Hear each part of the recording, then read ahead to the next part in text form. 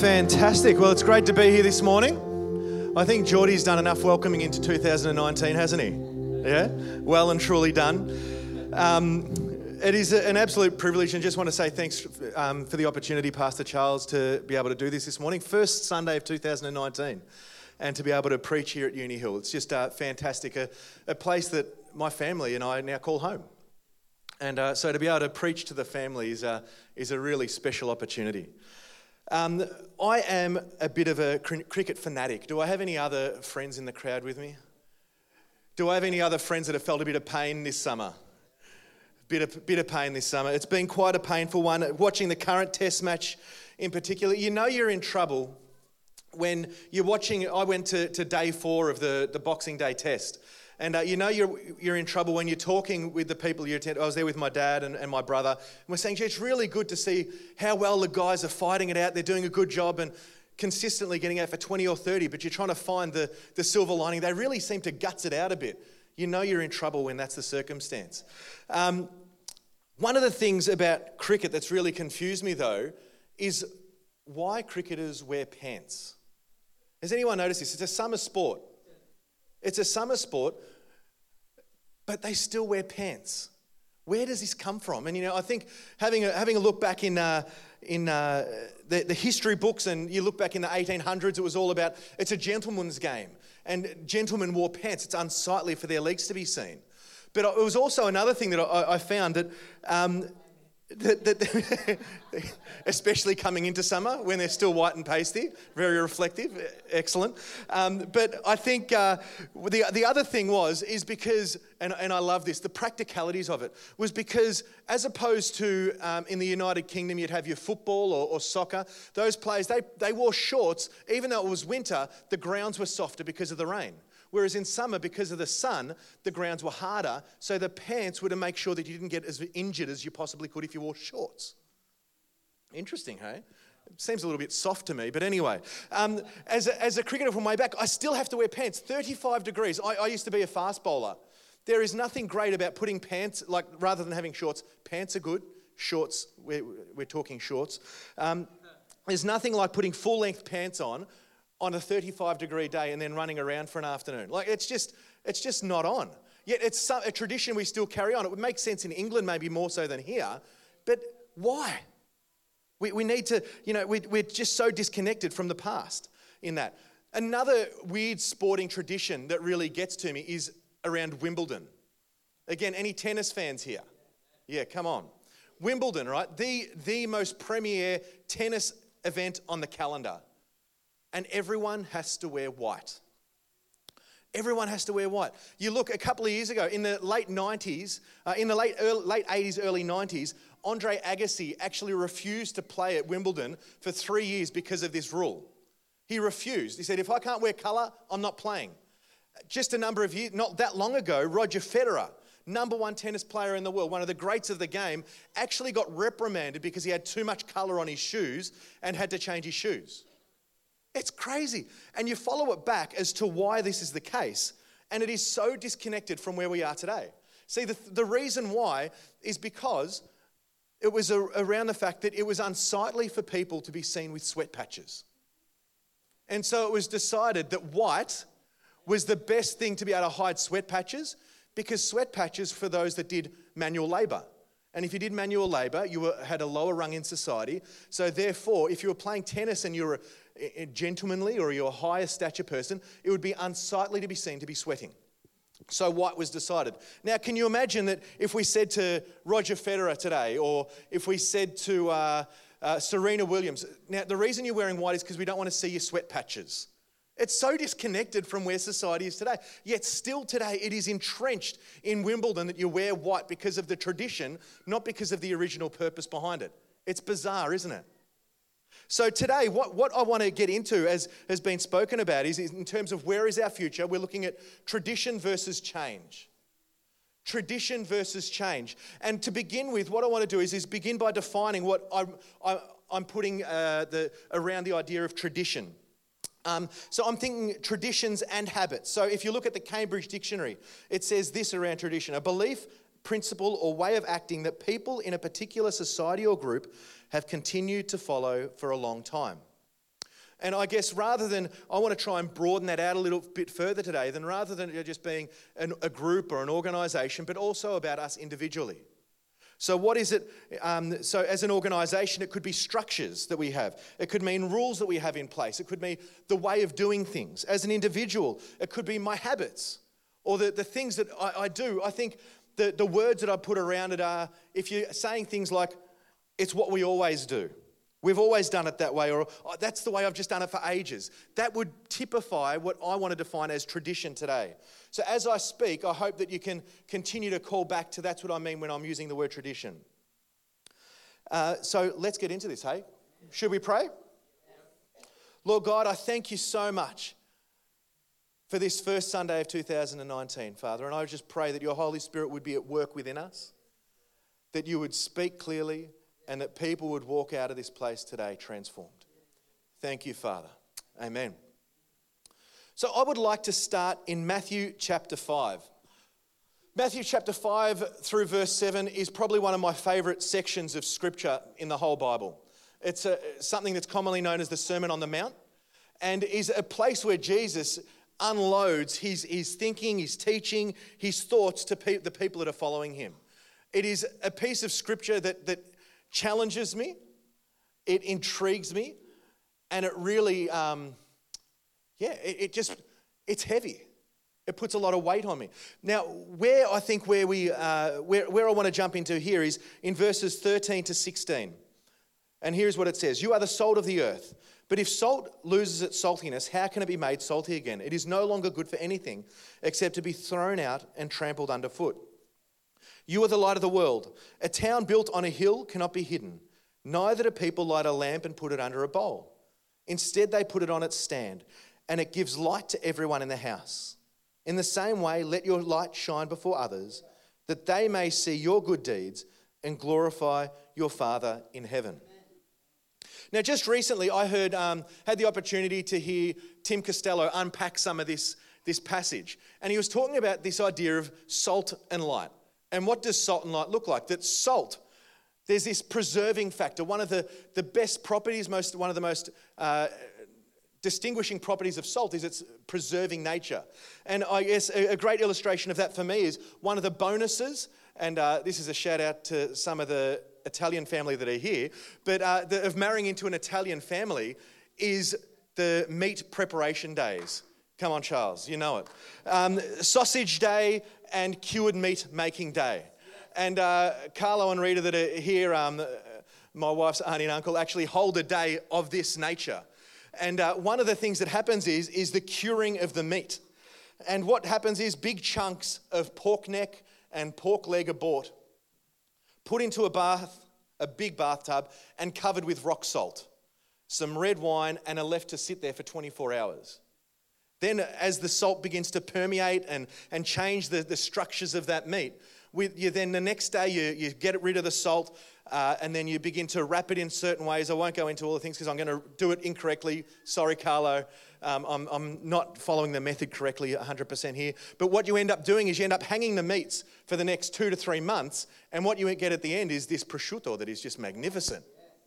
And can I tell you, we had a lot of that this Christmas, and it was a good thing. Salt is a wonderful thing when you put it with pork, let me tell you, and let it sit for 3 months. But there's this preserving nature in that meat, you can actually, it can last weeks once it's actually cured. It lasts weeks. It actually lasts quite a long time without going bad because of the preserving nature of the salt. So I see salt and preserving as holding on to tradition. This sense of tradition being important, that Jesus is saying, I want you to hold on to tradition. I want you to be people that preserve things and hold on to those. But then at the same time, in the same passage of Scripture, Jesus is talking about us being light. And there are other passages in Scripture that talk about light being exposing darkness and exposing things that are caught in the darkness, and where light is, darkness cannot hide. Things can't stand still where light is. And there's a sense of change being driven, a sense of change coming, and things and change being a strong part of where light is. And so there's this sense of salt and light being imperative to the way that Jesus is calling us to follow him. But if I look at that in terms of tradition and change, which seem to be at polar ends of the scale, how do we actually do both? It seems to be one of these paradoxes or challenges that we find in Scripture at times. How do I be someone that holds on to tradition, but then drives change and invites change into my life and into the lives of others around us? And so what I want to try and do is unpack some of that today and get that tension, unpack that tension for us so that we can understand what that can look like for us today. So where I want to begin with that is this idea that tradition has the ability to give us strong foundations. Tradition can be a fantastic thing. Tradition can be incredible and give us this great strength. So I look at the Old Testament. I look at the different festivals that were put in place by God to remind Israel of Him. I look at the way that Scripture was held and the temple processes that were put in place. And that as often happened, people of Israel would float away from God, but there were these things that God had put in place that would draw them back to Him. These traditions that would continue to draw them and remind them who their God was and how they were supposed to interact with Him. Tradition throughout the Old Testament continues to draw the people of Israel back to God. Also, I think of even today as we look at tradition. We haven't done it today, but communion I see as an incredible tradition that we do as a part of church. The fact that we take the time to stop and remember Christ and Him crucified and what that bit of biscuit and that bit of juice means. That on whether it's fortnightly or monthly basis, we take time out of our service to reflect upon that and to almost replicate what happened just before Jesus' crucifixion with His disciples in that Last Supper. That bit of juice representing Christ's blood, that bit of bread and biscuit representing His broken body for us. And the power in those basic, seemingly simple symbols.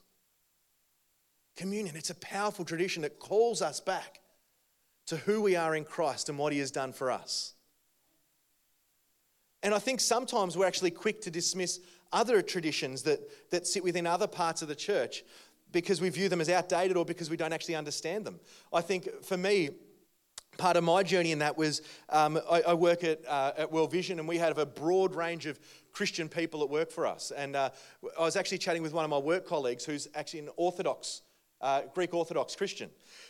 And he grew up Baptist and then started going to an Orthodox church. And he felt like that really connected with him more as a follower of Jesus.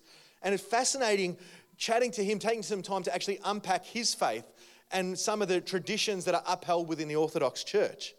And one of those that we got to soon enough was, I said to him, what is it with the bells and smells? Does anyone know what I'm talking about here? Yeah, the little boxes with this incense that's burning with the bells on it that the priest walks down and waves down the aisles. And it looks pretty weird, doesn't it? Right? In all honesty, is anyone with me? Or am I the only one that sort of had preconceived ideas about this? Yeah, it looks pretty weird and unusual, and you're sort of like, what the heck has this got to do with anything? Like, it just seems like one of these archaic traditions that has nothing to do with anything anymore. But as I was unpacking it with Yanni, he was telling me, he goes, listen, Sam, my priest that does it every time he does that, and he walks down the aisle with that incense and waving it, he's actually in tears because of how profound an experience it is for him, and because of how connected to his worship for God it is. And he began to talk about that and how the deep connection to God that experience had. And it actually got me thinking about my own worship as we do it. And does my experience of worship actually correspond to that? And it actually profoundly impacted me into, man, I've got to make sure I don't just take for granted my worship of God, but actually understand the reverence and the power of actually standing before the King of Kings and Lord of Lords. And I actually did a little bit further research on it and what it actually means. And it actually signifies three things, the burning of the incense. Number one, it represents worship of God who is present in their church, in the temple, and in the Eucharist.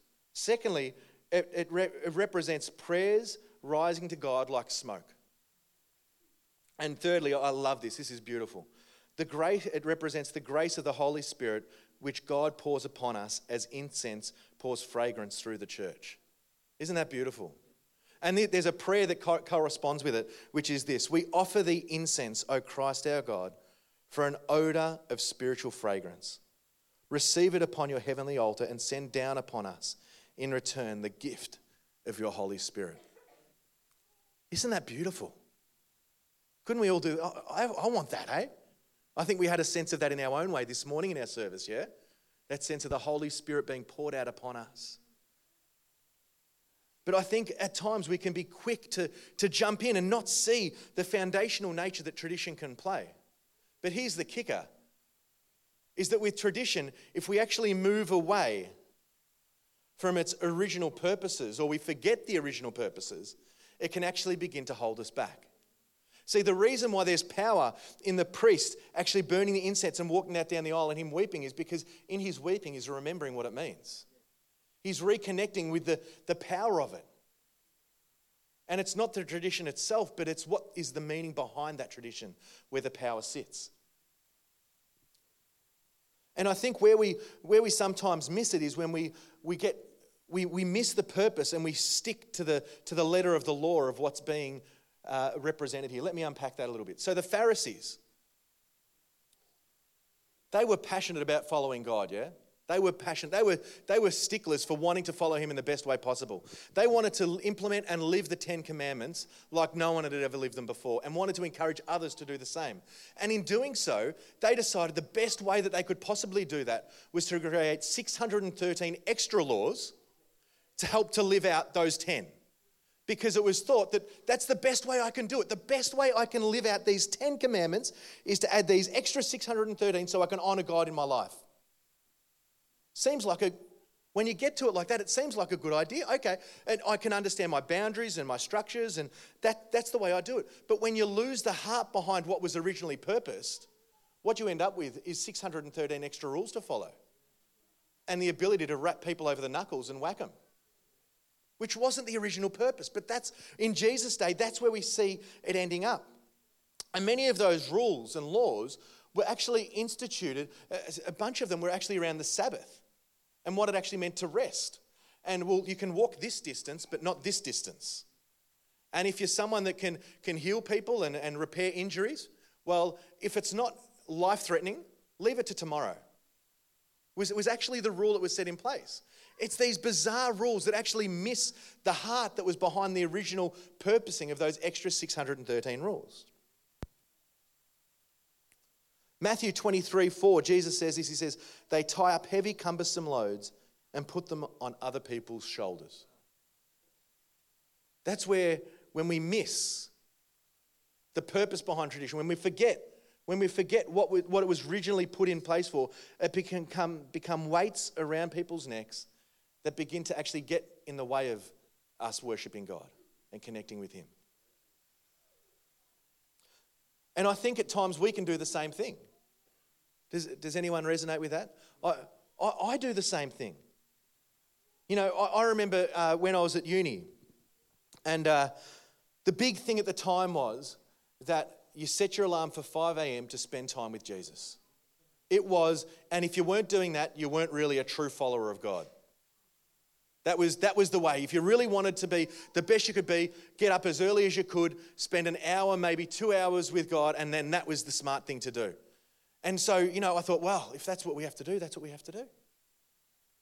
And I tried to do it, and you know what? I failed miserably because I was a uni student. And I became frustrated and annoyed, and when I did do it, I was actually really falling asleep and not really concentrating. It wasn't the best use of my time because it wasn't the time of day that a uni student should really be doing that sort of thing, unless God's calling you to it. Like, let's get to it.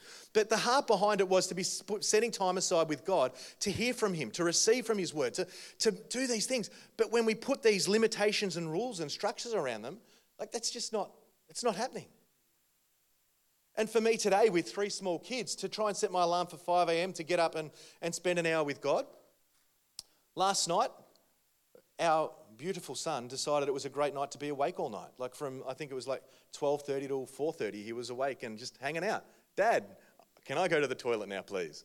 You know, could you imagine me then setting my alarm for 5 a.m.? How good would my time with God be if I had have done that? rock on. But what we need to do is what is the heartbeat behind this tradition? How is it that I reconnect with what's behind it to ensure that I get the most out of it and draw myself to God? Another one, I think, which is more recent for me is in terms of reading. Now, reading I see as something that is so important to keep up to date with what's going on, to continue to deepen my understanding of God, to continue deepening my understanding of other things. But again, by the time I get to the end of the day, often the last thing that I want to do once the kids are down, hopefully by 8:30, 9 o'clock asleep, yeah, sometimes, is to sit down and begin reading a book. And it's just not the time that I'm going to be drawing in information. And so what I've had to wrestle through is, well, what's the best way that I can consume and get that information into me? And I've had to get over my hang-ups of the paper thing and actually settle with the fact it's okay to listen to books, to audiobooks. And funnily enough for me, that was a wrestle that I had to go through. For some of you might go, oh, audiobooks, that's fine. Some of you might be going, audiobooks, you can't do that. Paper. But for me, the audio book and actually using the time in my car, because I have an hour commute generally most days each way. And so it means that I've got this time where I can actually be listening, whether it's the Bible, whether it's other books, I can actually be getting the information and the stuff into me. But I had to get over the fact of this tradition of paper being the... Great, so this is definitely mine now then. No, this was in conversation with someone else. There was this idea that we were tossing around as to how do we get the most out of actually sitting in church services, right? Because if you attend church every second week, right, which statistics would say that that's not the case, but let's just say, that means that you would sit in 26 church services in 1 year. It means you hear 26 sermons. Let's say that you then attend Connect Group once a month, so there's another 12 times that you'll hear something unpacked from God's Word, hopefully. Then you might listen to some podcasts on top of that. So there's another, what are we up to, 36, 50, 46. You might attend a conference and hear another half dozen. So you're up around the 50 mark. That's 50 sermons or unpacking of God's scripture that you've heard in a 12-month period. Now, how many of those 3-point sermons do you reckon you would have remembered all 3 points? So we may take notes, but how much of it is actually digested and transforming us? So here's the shift, right? Imagine if we sat in a church service and rather than taking down the 3 points, which I encourage you, that's great, but what if our focus was actually on what is the one thing I'm going to implement from this today? And it may not even be from the person preaching, it might be from the worship time. But what is it that the Holy Spirit's trying to impart on me to implement from today's service? From today, what I've heard. What is the one thing I'm going to walk away from? And could you imagine the shift that we'd see in our lives? If we had that concept for the 52 times that we interacted with God's scripture or with hearing from other people, imagine if we implemented one change, one shift each time we did that. So as I move into my action application type space, what I want to encourage you to do is just think of one thing to apply. I don't want you to remember all 3 points. I don't need you to remember all that. I want you to walk away with one thing that God's really put on your heart to implement.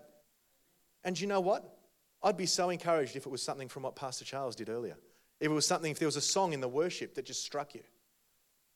But today my prayer is that you would walk out of this place with one thing to apply from what God has revealed to you. So, to begin with, I asked the question at the beginning, if Jesus is calling us to hold onto tradition and implement change, how do we strike the right balance? How do we be salt and light? How do we do that? How is tradition and change, how do they work hand in hand? And how do we do that as Christ believers? We looked at the Pharisees and the 613 rules. We looked at how Jesus came and boiled the 10 commandments down to 2 as to loving God and loving others. He stripped it all back. And I guess what I'd love to encourage us to do over the next week, over the next couple of weeks, over the next month, as we enter into 2019, is to ask 3 questions. Number 1 is around purpose.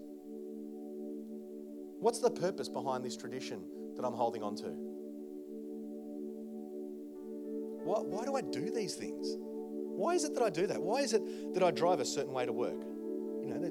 Why is it that I think it's important that I read my Bible at 6 a.m? Is that the best time for me to actually be doing that nowadays? Or is there a better time for me to be doing that?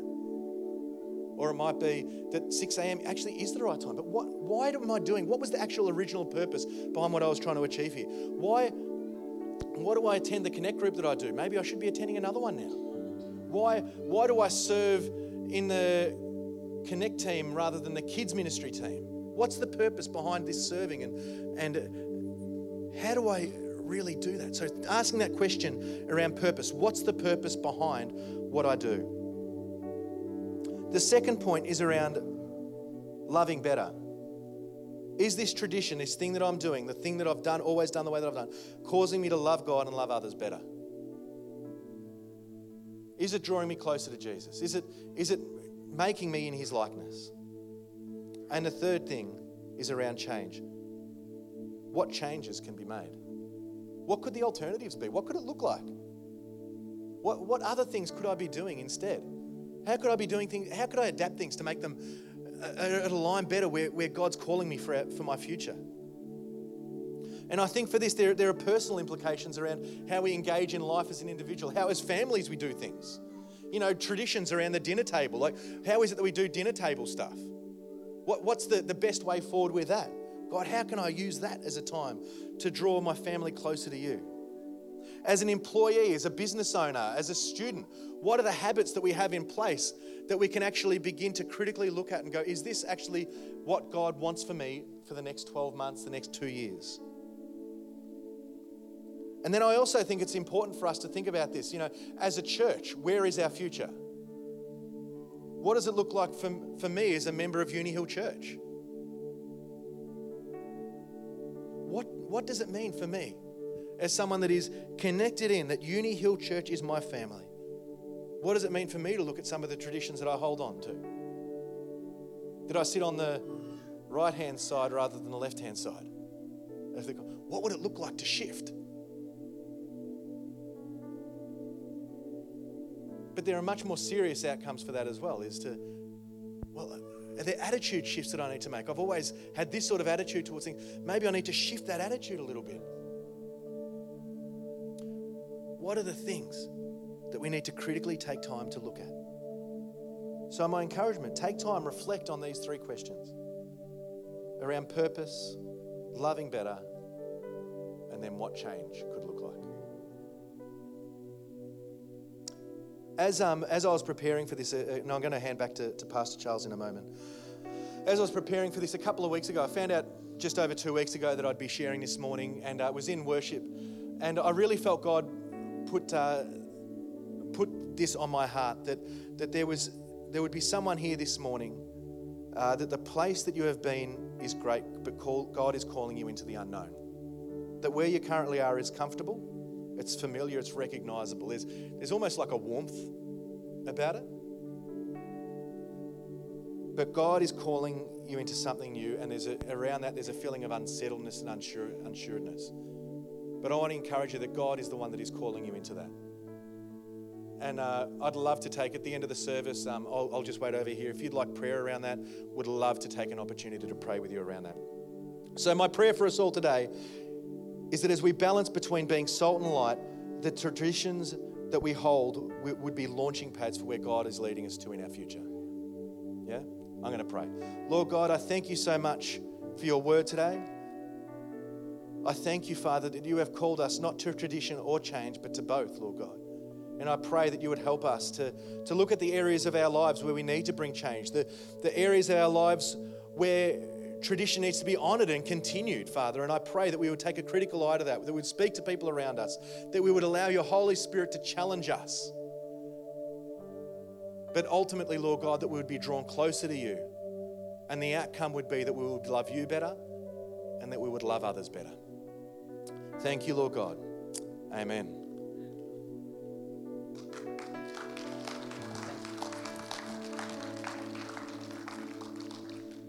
Wasn't that great? What I want to do just before we close this morning, I just want to encourage everybody to close their eyes. I want to ask just a question. The reason why we close our eyes is just to give the room some privacy so there's no one looking around. But one of the most significant changes I ever made in my life as a young person was that I would choose to follow Jesus Christ. Now, I don't know everybody's journey in this room. I don't know what you're walking through.